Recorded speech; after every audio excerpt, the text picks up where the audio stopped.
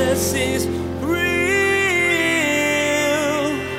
There's power in your name. We find hope when we trust in your ways. We need real. Jesus is real. Moses was flawed, but God used him mightily. And brother and sister, you are flawed and God would like to use you mightily. And we have to learn how to make sure our flaws do not shipwreck what God wants to do in our lives. We need to say, God, if I am left up to my own devices, if I am not walking close with you, I am going to make decisions that are going to make my life not be as effective for the things that you want to do. You don't have to be perfect to be used by the Lord in mighty ways. Today, Pastor Daniel reminds you that Moses was a great leader who God used to shepherd his people. But he had lots of flaws, and God wants to use you too. Because you're prone to wander, you could ask God to help you avoid those pitfalls so you'll be able to serve him more effectively. Don't let your poor choices shipwreck what God wants to do in and through you. Now here's Pastor Daniel in Numbers chapter 27 as he continues his message, Succession Plan.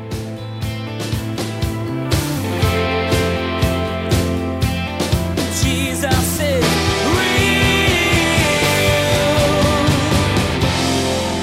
See, the problem with the way our culture interprets Ephesians 5 is you have husbands who want their wives to submit without really loving them enough to give up their lives for them.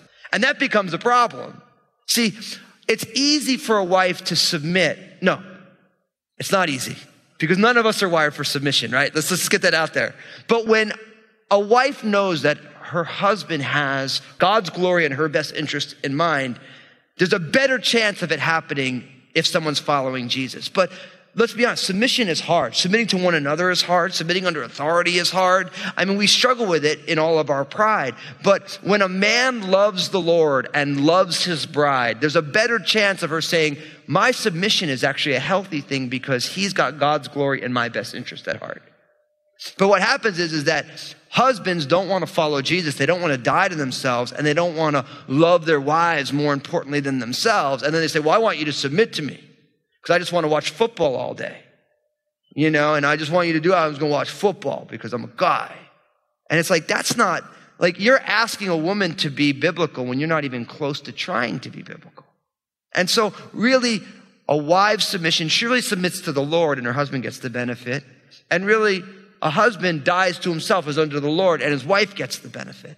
So really, what I always tell people is in your marriages, don't do it for your spouse, do it for the Lord and let your spouse get the benefit. That's the key. People say, oh, the Bible's so sad. It's like, no. Like you look at every culture that has not been founded on the teachings of the Bible and look at the situation that women are in. You look at what's going on in the West. I mean, our culture was founded on biblical principles. It totally was. You look at Europe, became brought into biblical principles over time. But you look at countries where it's not, and you see a complete different situation. And so the fact that daughters get the inheritance, unheard of in ancient cultures, unheard of, but it's here. And so we have the succession planning in regards to land. Now, look at what happens in verse 12. It says, now the Lord said to Moses, go up into Mount Abraham and see the land which I have given to the children of Israel. And when you have seen it, you also shall be gathered to your people as Aaron your brother was gathered. For in the wilderness of Zin, during the strife of the congregation, you rebelled against my command to hallow me at the waters before their eyes. These are the waters of Meribah at Kadesh in the wilderness of Zin. Now, what's interesting here is that the Lord invites Moses to go on up to this Mount Abraham. So he gets to go up onto this mountain and he gets to see the promised land. Now in Deuteronomy 34, we find it's called Mount Nebo, which was a specific peak in this range there. But Moses, remember, he was allowed to bring the children of Israel. He was the vehicle for them to leave Egypt, but he was not allowed to bring them into the promised land. And they recount the fact that Moses made a mistake. He sinned at the waters of Meribah. Remember the story? Moses had hit the end of his rope. He had been faithful, but he got really angry at the people. And remember, they were complaining once again. It's a running theme after the Exodus, right? The children of Israel complained. And, and Moses was like, Lord, just kill me. Like, just get me out of here. Like, this is a mess. But by and large, Moses was a faithful leader, but he had one moment where he completely misrepresented the heart of the Lord. When God said, I want you to speak to the rock and water will come forth. But Moses came out in front of the people and he yelled at the people, you rebels, shall we bring water out of this rock? And he struck the rock twice. Now what's amazing is that the water still came out of the rock, but Moses had misrepresented God. Remember when we went through that, I was sharing with you about that, about how Moses actually ruined the picture that God was trying to paint for them. Do you remember? Back in the book of Exodus, they were thirsty and God told Moses, I want you to strike the rock, and water came forth. Now the second time he said, I want you to speak to the rock. Why? The rock is what? Jesus. You find it in 1 Corinthians. The rock that followed him in the wilderness is Christ, right? Now think about it. If the rock is Jesus, wood in the Bible is a picture of what? The cross. And water in the Bible is a picture of what? The Holy Spirit. Think about it. When the wood hits the rock, water comes forth. It's a perfect picture of the death and resurrection and the pouring out of the Spirit.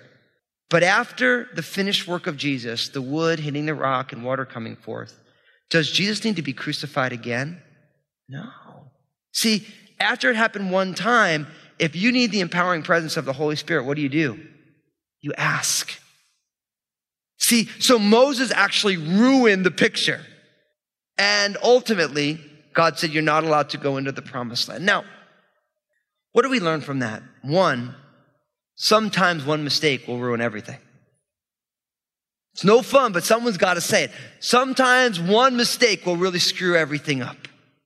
And we have to think through the things that we're doing. We have to, because we are all one terrible decision away from literally train wrecking our lives. So we have to take ownership over our lives. So don't miss that. Some people are like, oh, I can't believe God would do that to Moses. Listen, Moses was on sheer grace anyway. But one decision, one bad decision can literally ruin your life. It can. It can. Second, God used Moses mightily, but Moses was always a flawed leader. Listen, the only not flawed leader is Jesus himself. Everybody else is fatally flawed. You're fatally flawed. I'm fatally flawed. Everybody's fatally flawed. And we live in a culture that when somebody shows their flaws, we just jump all over them and think as if anybody is perfect other than Jesus. See, Moses was flawed, but God used him mightily. And brother and sister, you are flawed and God would like to use you mightily. And we have to learn how to make sure our flaws do not shipwreck what God wants to do in our lives. We need to say, God, if I am left up to my own devices, if I am not walking close with you, I am going to make decisions that are going to make my life not be as effective for the things that you want to do. And you need to say, God, I want you to keep me close because I am flawed and I am prone to wander and I am a train wreck waiting to happen, but I don't want my life to be a train wreck. I want my life to be as effective in seeing the gospel of Jesus Christ brought out into the public square through whatever giftings you've given me. And I want my life to mean something because I know that when soon this life is past, only what I've done for Christ will last. And only that's going to push into eternity. So Lord, I am flawed and I don't want my flaws to hinder what it is that you want to do. And I believe that for some of you right now, you needed to hear that. You're flawed, yes. Except for Jesus, God only uses flawed people. That's how it works, that no flesh would glory in his presence. God chose Saul of Tarshish, who was a murderer and was persecuting the church. He's like, look, I want you to build the church. I want you to be the church's first church planter. And you can imagine every time Paul's planted church, he's got to be like, man, I used to kill these people. Now I'm trying to make them. And when God's doing something, you think Paul's ever like, yeah, man, I'm just so gifted. Oh yeah, man, I'm just God's gift to the ministry. Man, no, he's just like, I was a murderer.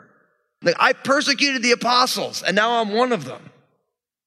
See, God loves to redeem our issues and say, look, if you'll just follow me, I'll do something brand new. But listen, we're always flawed. You're always going to be flawed, except Jesus has forgiven your flaws. And the Holy Spirit does not mind taking up residence in your life, knowing that you're flawed. He knows that I'm flawed, but he's like, look, you're flawed, but if you're in, let's do this. I'm looking to change the world. Who wants in? Who wants to join me? Moses was a flawed leader, but he was still a man of great faith. King David, a man after God's own heart. He was an adulterer. I mean, how many people did David kill in the Bible? Literally, he went foreskin hunting to get a bride. I mean, the guys just don't give you their foreskin, just straight up. You know what I mean? Like, you got to kill them to take that thing. You know, and so David was a warrior, and like, it was a train wreck. Solomon, train wreck. Look at the apostles. You know what I mean? These guys couldn't get out of their way if they tried. But God uses them. So listen, when you see someone being flawed, don't judge them. Just pray for them. Talk to them. There isn't any perfect Christians except for Jesus. All the rest of us are being worked on. We're a work in progress. And I'm so grateful. God always says to me, I love you. He says, Daniel, I ain't finished with you yet. It's like a steady lesson that I get. And I tell people sometimes, I tell it to my kids. I just did it with Obadiah. I wasn't as patient with Obadiah as I could have been. And I was a little short with him. And he listened. And I went up to him like, buddy, I'm so sorry. I was a little short with you. And he's like, yeah. You gotta love little kids. Yeah. And I'm like, buddy, God ain't done with me yet. He's like, you always say that. I'm like, well, it's always going to be true. God isn't done with me yet. Like, he's working on me. I'm a work in progress. And Lord willing, I'm becoming more and more like Jesus as time goes by and not less and less like Jesus. So be gracious with one another. For your bosses, pastors, we're going to make mistakes. That's why we believe in Jesus, because Jesus came to forgive our mistakes. So we make mistakes. We're all flawed. But you see here, Moses can't go in, but God's going to show it to him.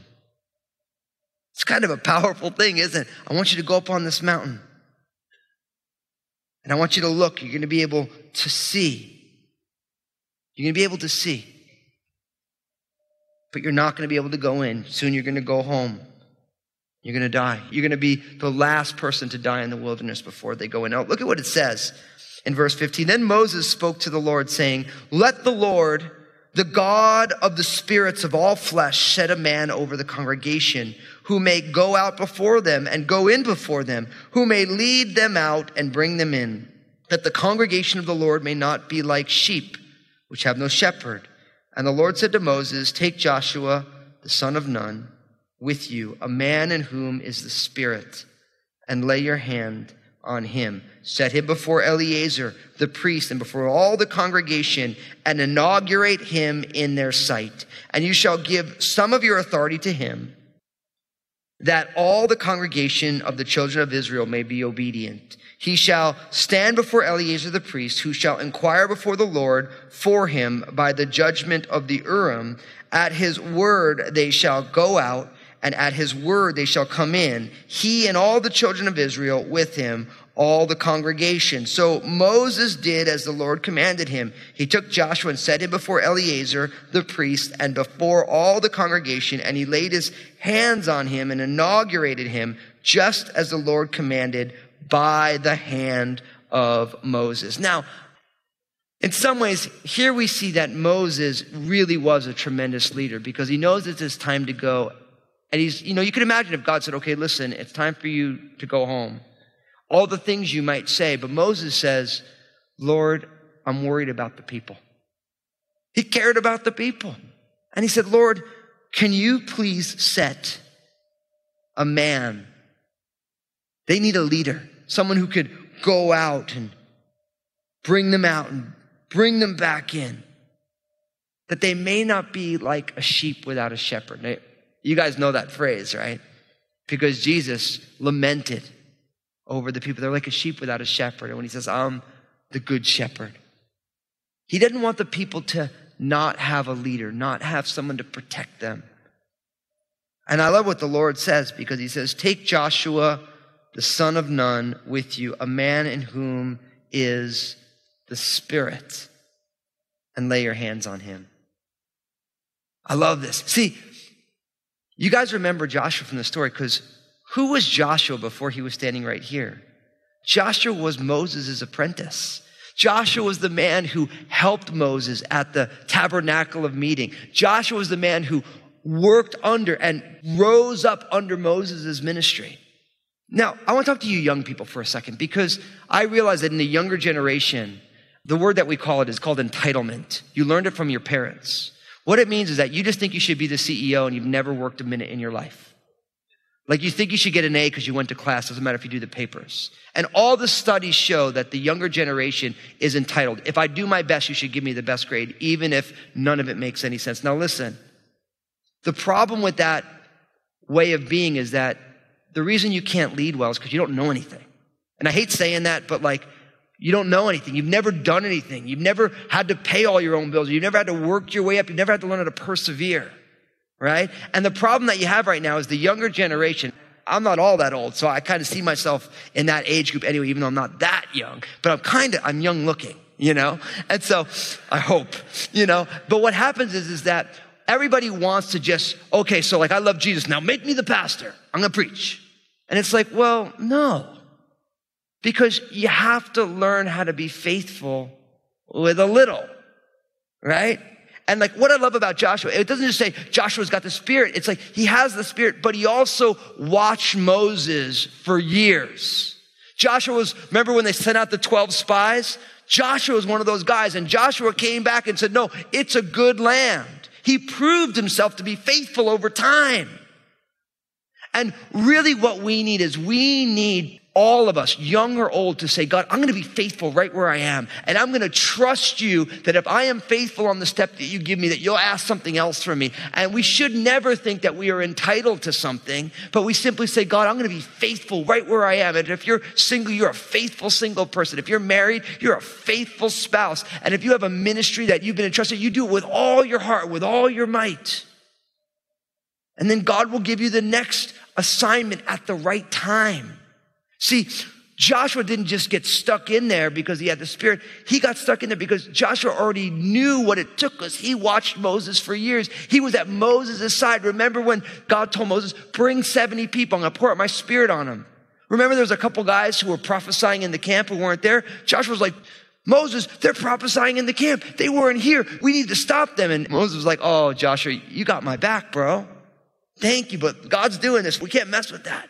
See, Joshua was involved in all this stuff, and he was groomed to be able to take that step. And you find that Joshua is a pretty slamming leader, good leader. But leaders are built. They don't just pop up out of nowhere. Remember Moses? He was faithful to tending to his father-in-law's sheep in the Midian wilderness before God revealed himself to him and said, I want you to be the vehicle through which we deliver the people from Egypt. So listen, Joshua's got the Spirit, but Joshua had also gone through all the steps to be raised up. So wherever you are right now, be there faithfully. Do it as unto the Lord. Learn how to abide and grow where you're planted, and see what God will do. See what God will do. Because oftentimes what we do is we get somewhere, we don't really want to be there, we don't really want to be faithful, we just want to do something else. Listen, I'm so grateful because as a pastor, I remember when I first felt called into pastoral ministry, and I went up to a pastor. I said, man, I just feel called into pastoral ministry. What do I do? And the pastor looked me in the eye and says, be faithful right where you are. That will take care of itself. And he quoted the proverb. It says, a man's gifts will make room for him and bring him before great men. He said, so listen, don't worry about the pastor. Just be faithful. Whatever is entrusted to you, do it well and do it unto the Lord. And literally, like, I took that to heart. I'm like, okay, if that's how this works. And anything that someone give me, it's like if I'm a greeter, I'm there 20 minutes early. I'm getting prayed up because I want to be the first smile that someone sees at church, and I'm excited about it. And it's like, oh, I'm going to be the guy on the camera. I'm there early. I got that thing dialed in. I'm ready to go because I'm the camera person. And if I'm the person putting labels on tape, I've told you about that, cassette tapes we used to have. And literally, I was so OCD about it that every label was perfect. I had the perfect system, and I'd pray over every label. Lord, your word's going to go on this tape, and I want your word to have the maximum impact. And it was just like all of them, they looked perfect. There were no crooked ones. So I'm like, to me, what's a faithful labeler on a tape? It's like, it looks good. It doesn't look crooked, like someone doesn't care about what's on there. And literally, I just took that. I'm going to be faithful. And then someone was like, oh, you should teach a Bible study. And I'm like, okay. And I studied like a maniac, like 100 hours to teach for 30 minutes. I'm sure the message wasn't good at all, but it was like, and I don't do it to pat myself on the back. I just had someone give me great counsel. The counsel I'm giving you right now. Just be faithful. Be faithful right where you are and let God do what he wants to do. Don't think that if you're not faithful and you do everything halfway, that God's going to give you greater assignments. Because if you're not faithful in the little thing, you're going to be not faithful in the bigger thing, and you're going to make a bigger mess. So it's about learning faithfulness, learning to honor God where we are.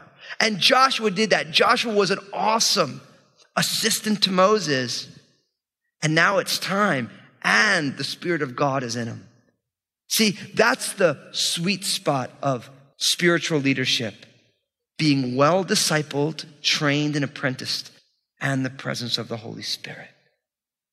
Because we all know people who've gotten filled with the Spirit and they've never been cared for, discipled, and they're a flash in the pan, right? A lot of great stuff happens and they crash and burn, and it's a calamity. So you want to be raised up, mentored, discipled, apprenticed, and you need the power of the Holy Spirit. It's both of them, not either or. And we live in a day and age where you can get a lot of training, but if you don't have the power of the Holy Spirit, the wisdom and the power of God, you don't have a whole lot no matter how well trained you've been. So you want both that training and the power of the Holy Spirit. Now, so Joshua's chosen. He's brought before Eleazar and all the congregation. And literally it's Moses' job to inaugurate, to put forward Joshua. Literally what God is asking Moses to do before he gets to go up and see the promised land. He's saying, look, I want all the congregation to know that Joshua is their next leader. You bring him before Eleazar. We're going to inaugurate him as the next leader. And you know, for those of you who have leadership, eldership, always make sure that you never leave whatever you're doing as a sheep without a shepherd. Jesus is real. In order to do a new job well, you usually need some kind of training. Well, in today's message, Pastor Daniel looked at how Moses prepared Joshua to be the next leader of the Israelites. Not only did Joshua need Moses to show him the ropes, but he also needed the power of the Holy Spirit to help him step by step. You see, Moses wanted to leave his people in the hands of someone who would care for them as a shepherd cares for his sheep. Hey everybody, Pastor Daniel Fusco here to tell you about my book, Upward, Inward, and Outward. You've heard me talk about these 3 directions for living again and again on Jesus is Real Radio, and I think they're so important. I wanted to write a book to explain even more. Upward, Inward, and Outward teaches you the importance of developing a right relationship with God and how that teaches you to love yourself well. From those 2 healthy relationships can spring a well of love for people around you, and that's what transforms our world. Find out more and get your own copy at JesusIsRealRadio.com. Next time on Jesus is Real Radio, Pastor Daniel will revisit the required sacrifices God laid out in the law. You'll learn that these regular sacrifices created a rhythm in the lives of the Israelites that consistently reminded them that God was their sustainer and provider. You'll be encouraged to establish the same kind of consistent reminders in your life to keep you grounded, grateful, and growing. You've been listening to Jesus is Real Radio with Pastor Daniel Fusco of Crossroads Community Church. Pastor Daniel will continue teaching through this series called Preparation. Until then, may God bless.